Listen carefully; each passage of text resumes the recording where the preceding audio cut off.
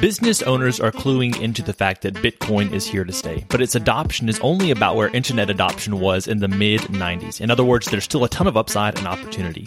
If you want to learn how other business owners and entrepreneurs are using Bitcoin to enrich their lives and grow their businesses so that you can too, stick around at the end of this episode to hear the trailer for my newest podcast, Business Bitcoinization. And now, on to today's episode.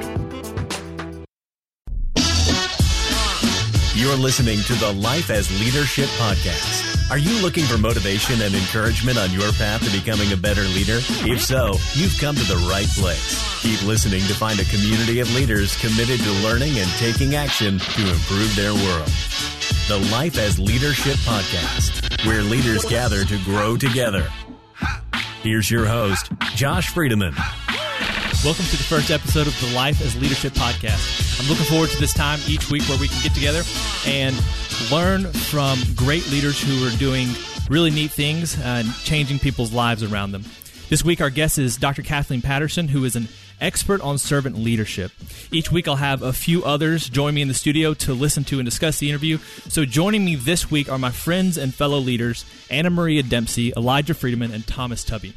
Thanks for being here today, guys. Yeah, it's great to be here. Josh. So later this week, we're going to be discussing the interview we're about to listen to, and we'll highlight what we think are some key takeaways. Before we have the benefit of hearing from Dr. Patterson in just a moment, I wanted to throw out the question to you three. How would you explain servant leadership to someone? Servant leadership has always been one of those concepts I've heard about, but it seemed really abstract. So I don't know if I have a great definition, so I'm going to hedge my bets and give you two here. The first one is, I think servant leadership is prioritizing the needs of the people you're leading. Or maybe it's letting humility define your interactions with people you're leading. Something in the realm of prioritizing people or leading with humility. Yeah, to jump off that, I have a similar concept of putting your followers' needs and well-being before your own, and kind of being willing to lead alongside of them instead of just from the top.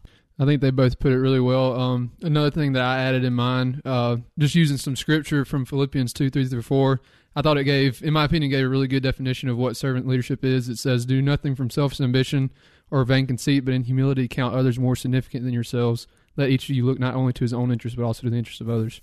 Well, we're going to get to hear from Dr. Patterson in just a minute, but in the meantime, how confident do you feel in your answers at this point in time?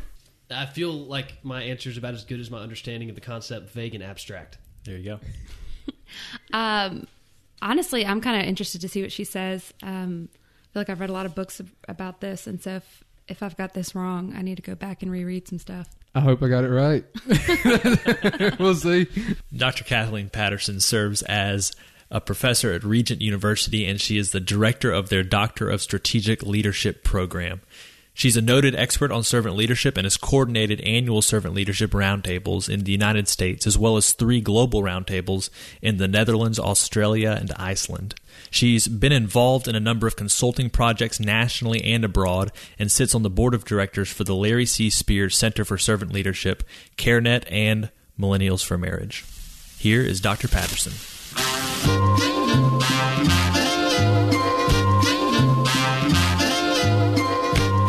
Dr. Patterson, welcome to the show. Thank you, Josh. I appreciate the kind invitation to be here. Well, tell us a little bit about your work at Regent University in the Doctor of Strategic Leadership program and how you even got involved in the study of leadership in the first place.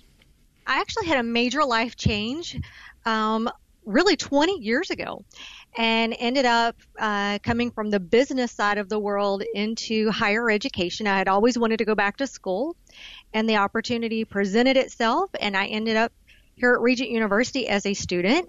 And in my very first class, they're talking about servant leadership.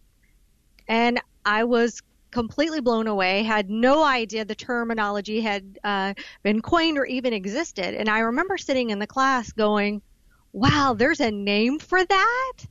And really just being humbled that there were people who really believed in leading and serving and taking good care of people. But throughout my 20 years here, I've been a student, I've been a recruiter, I was a graduate assistant, I've done, I think, every job here. And I am now a professor and a program director, and I've been the program director of our Doctorate of Strategic Leadership for 4 years now. And it is a privilege to work with students and aspiring leaders and people who are already well into their leadership journeys, and followers as well, learning and growing in who they are, obviously becoming more Christ-like, hopefully, and also more scholarly in that journey, and learning about who they are as leaders and followers and even as Christians. So you mentioned that you started out in the business world. What was your experience with leadership there? Did you see servant leadership at play, even though you didn't necessarily have a name for it yet? What was your experience with leaders in that regard? I find that really a funny question, because I actually experienced the opposite. I experienced leaders who were damaging to people, who created fear-based workplaces, who really did things wrong and knew they were not treating people well, knew they were not leading people well, but were looking out for themselves, looking out for their own agendas, looking out for the bottom line, things that they really felt they probably had no control over other than wielding control over other people. So my experience was different. And I had bosses and leaders and corporate really just not living out the servant-led journey. And yet I was seeing some men and women in the company I was in existing in that environment and really leading well. They were pockets of protection, if you want to call it that, where people were really doing the right things in their little spaces where they were existing. I had 75 employees, and I like to think that I was leading with serving, and I didn't even know what it was. But it was really just treating people well, trying to be a leader that was not like the leadership that we were experiencing from above us. And we operated independently, so that gave us a lot of freedom to have a great time and to love people and have a fun workplace. But anytime our leadership would come in, we were reminded why we were doing what we were doing and why we enjoyed one another. But it was not part of the corporate environment that we were actually living under. So you come to a Regent University, begin studying leadership, find out about servant leadership. Tell us a little bit about what servant leadership is, because that's a term that's thrown around a lot by people. But could you give us an overview of what it is? Yes, thank you. I think this is really kind of a interesting part of servant leadership, especially if you take it into a Christian perspective. People think I am Christian, therefore I am servant. And it doesn't always work that way. But servant leadership is servant first. And of course, I'm coming from the Robert K. Greenleaf, Larry Spears. If you're into the scholarly literature, I'm coming from those particular perspectives. And it's really you as the leader being the servant and choosing to be the servant of your followers, the servant of the people that you work around, the people that you work with, the people that you work for, and truly doing the best for other people. I love to talk about the Philippians perspective. It's do nothing out of your selfish ambition, but in lowliness, esteem others better than yourselves. And sometimes it really is putting that into practice, emptying yourself of yourself and putting other people first. And one of the most fascinating perspectives of servant leadership is you can be a servant to the people that work for you. You can be a servant to the people that you work laterally with. You can be a servant to the one in leadership over you. Servant leadership is independent of your title. It's independent of your position. You can serve everywhere and anywhere you are. I like to think that servant leadership begins in our homes. Who are we as mothers and fathers and sisters and brothers and sons and daughters and cousins? And it becomes really complicated when we begin to unpack who we are. Are we servant first?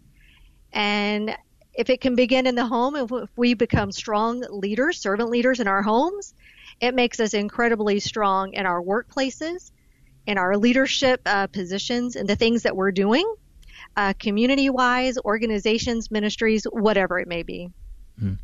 So one of the reasons that I wanted to have you on specifically is because you've not only studied servant leadership, but you've actually researched it, and you've helped to develop the theory. Could you tell us a little bit about your own work on servant leadership?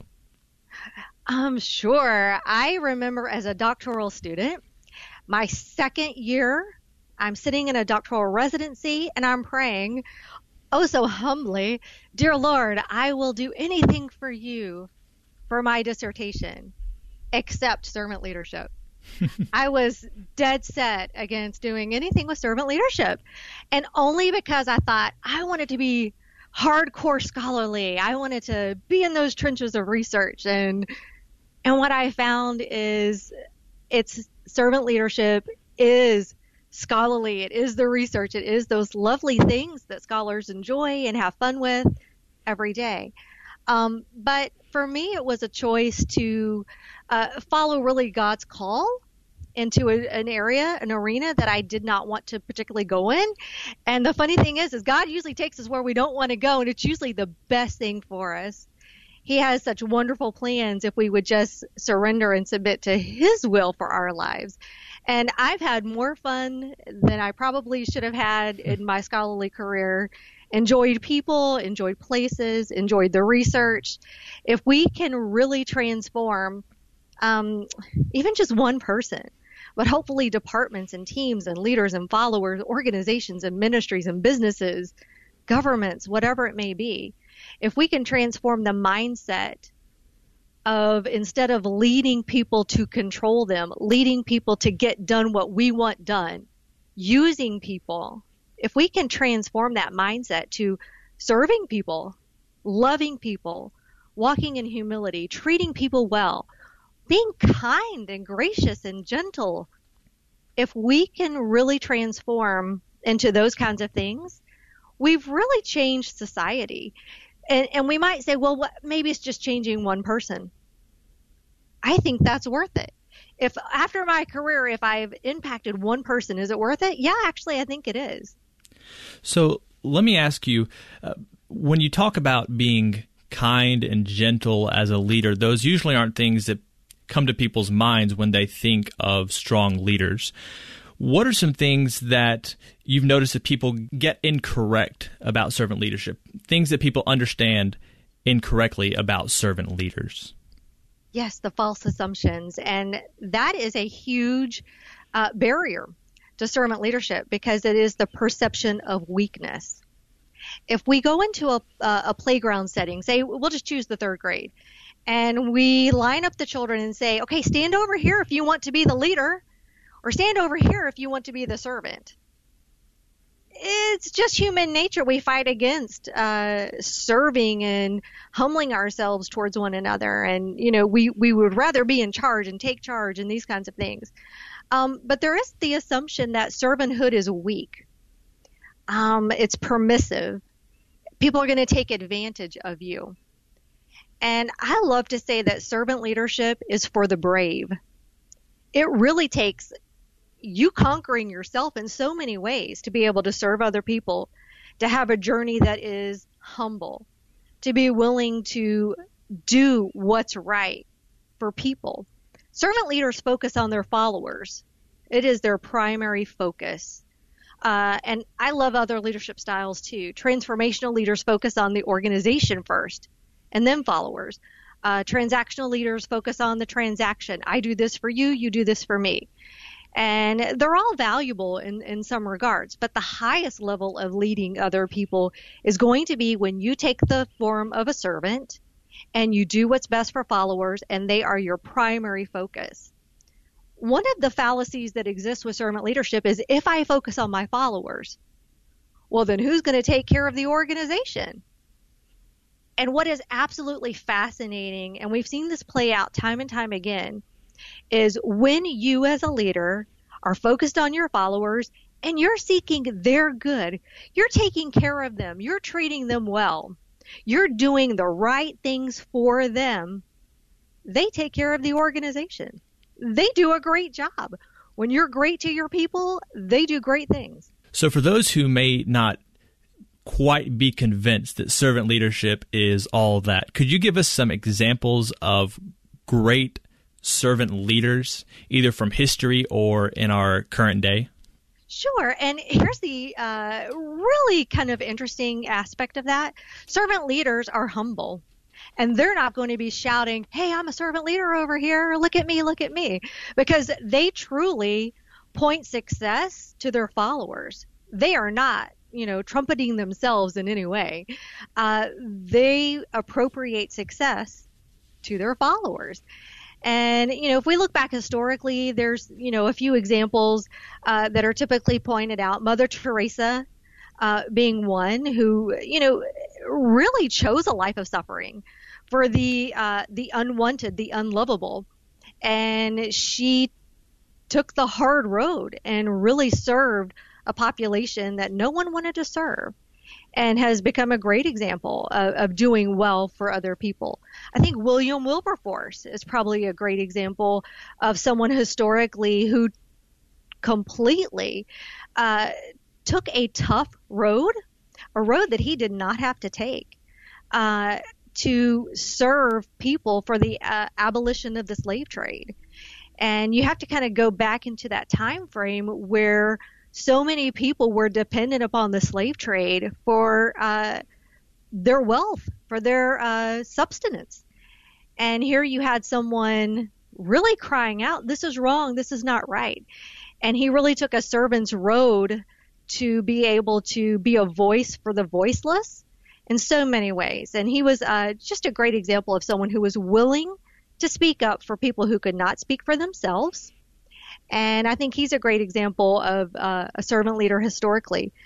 I think sometimes if we look around us, if we would ask ourselves, who is a leader that has changed me, who has spoken into my life, who has done things for me, maybe even at the expense of themselves. And I think we all have examples, or hopefully we all have examples of someone who has really done that for us. I know I look over my career and I can see different men and women who really had my best interest at heart. People who gave me opportunities that they could have very easily taken for themselves. Who gave me an open door when they could have closed that door, and they benefited from that. But they were looking out for my interest instead of their own interest. And those are the men and women who are making a difference in the world. And they also are perpetuating, hopefully, other people to be servants as well. We learn from the examples of the leaders that we are around. Sometimes we learn the ways that we want to be, and sometimes we learn ways that we do not want to be. And hopefully we can learn from all of those things. But historically, I think William Wilberforce, Mother Teresa are just two pretty great examples of people who served other people, even at their own peril. I love what you said from earlier in your answer, kind of drawing that out a little bit. If you want to find great servant leaders, sometimes what you need to do is look for great followers. And they're great followers because they have great servant leaders. Absolutely.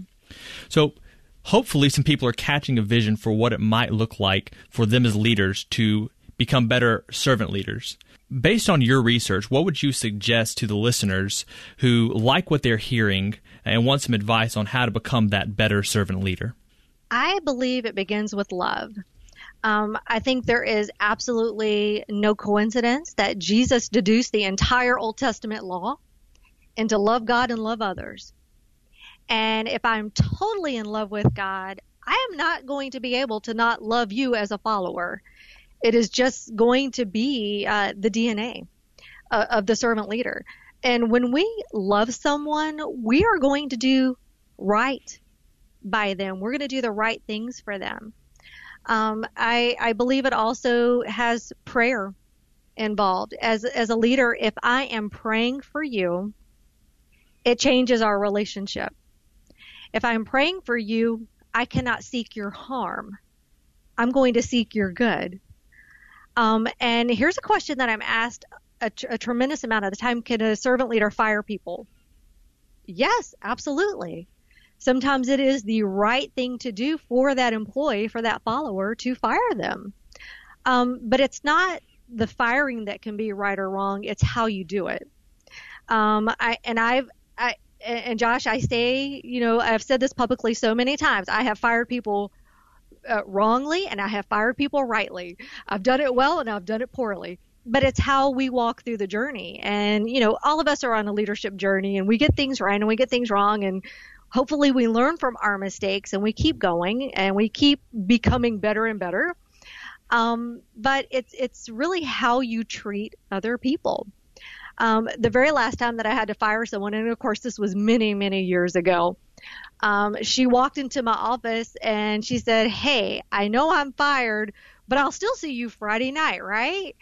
And we had developed a friendship, and I had walked with her day after day, time after time, so that she was well versed in knowing what was down the road, what was coming. And so when the moment came where it was, I need to talk to you about you going a different direction out of our company, it was very easy to do because I had earned the right to fire this woman. And it actually ended up being a great thing for her because she was stuck in an organization that she really didn't need to be in. She just didn't know how to get out. But for leaders, it's not always what we do, it's how we do it. And our motivations behind doing what we do. If you're firing someone because you don't want to deal with the situation, then that's on you. If you're firing someone because it's for their good, they need to move on to something they can be successful at, then our motivations are much better and hopefully rooted in love. Do you have any practical tips more specifically on how to handle those difficult situations? You talked about earning the right. What would that look like, especially for leaders who maybe have a difficult conversation ahead of them in the near future? What would be some tips, some advice that you could give to them? Have that employee's best interest at heart, not your own interest. I truly think sometimes we get it wrong. We're looking out for ourselves. The world tells us lies, if you want to call it that, or there's things that the world's logic just does not compute when we look at things from a biblical perspective. We're told to be the top dog, name it, claim it, get your place in society, climb that ladder. But truly, Matthew 23:11 tells us the greatest among you will be your servant.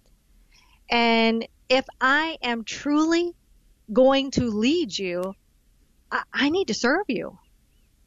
And that's not going to be my agenda, my way, my objectives. It's going to be what is best for you. How am I helping you? How am I building you?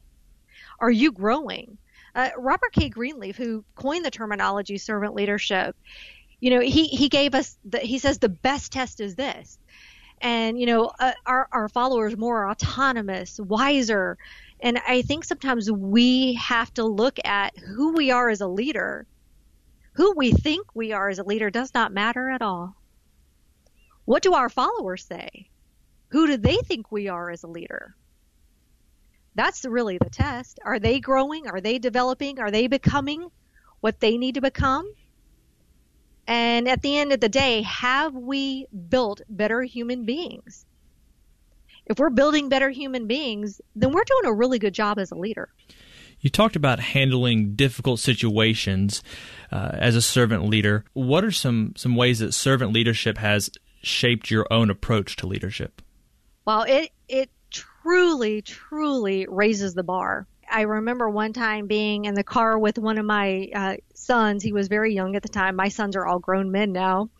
And he said, "Mom, servant and leader, they don't match. They just don't match." And I was like, seemingly they don't. But let's look at it from a biblical perspective.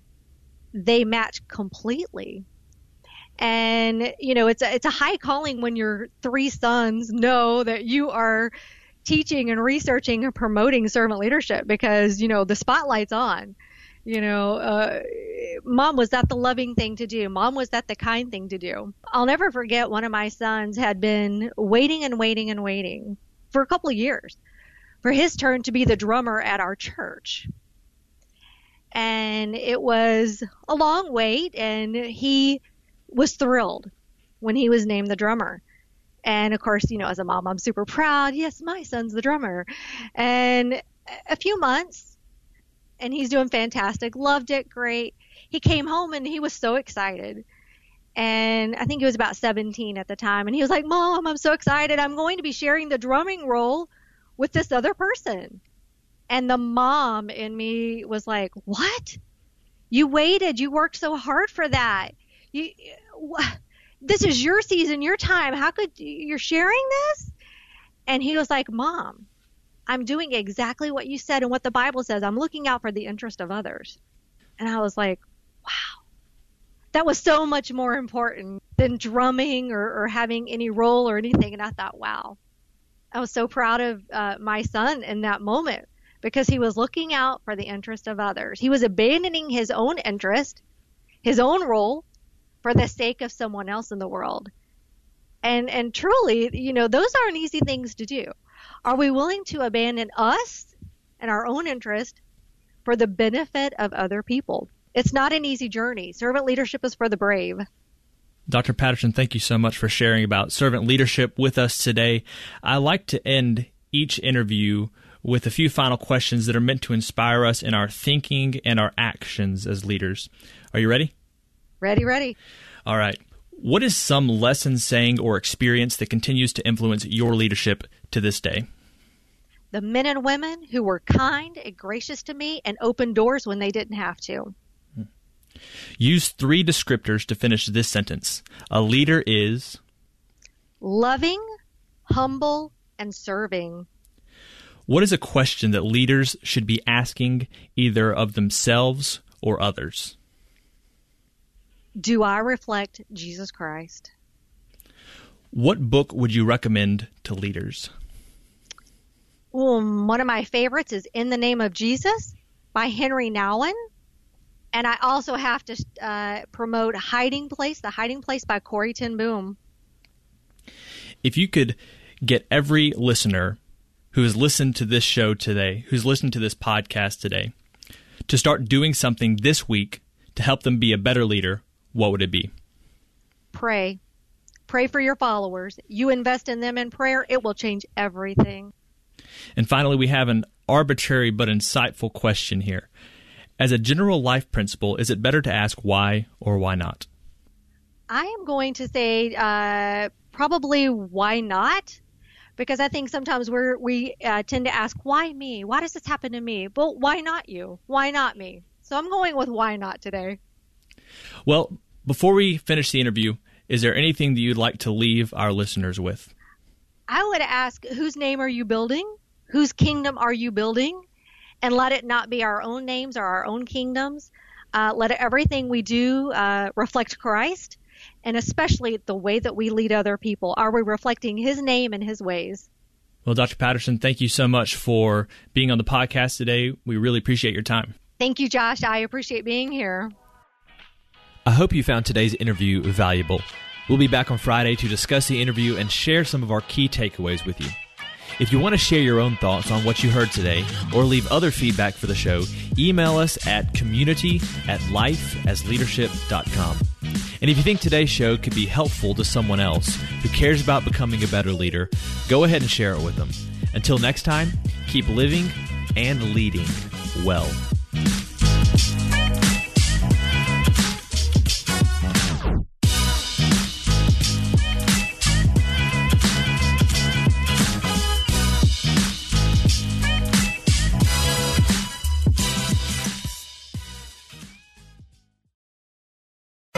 Hey, thanks for checking out this trailer for the Business Bitcoinization Show. My name's Josh Friedemann, and I'll be with you each episode interviewing business owners about how they're using Bitcoin to enrich their lives and grow their businesses.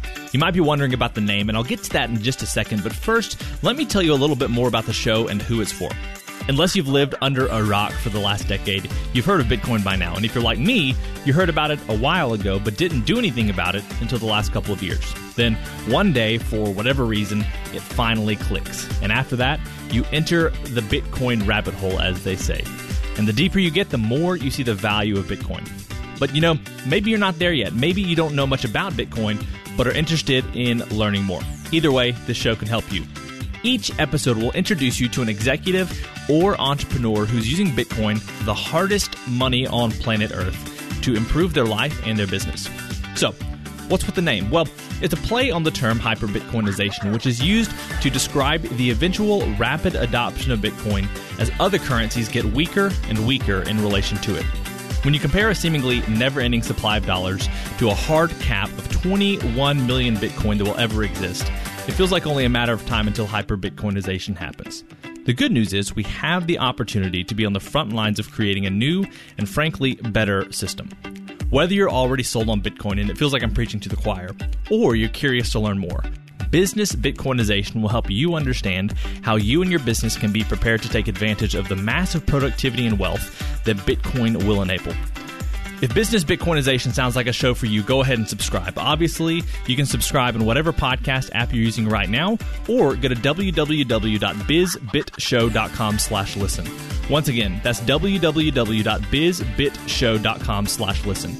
I'm looking forward to sharing more soon, and until then, keep living and leading well.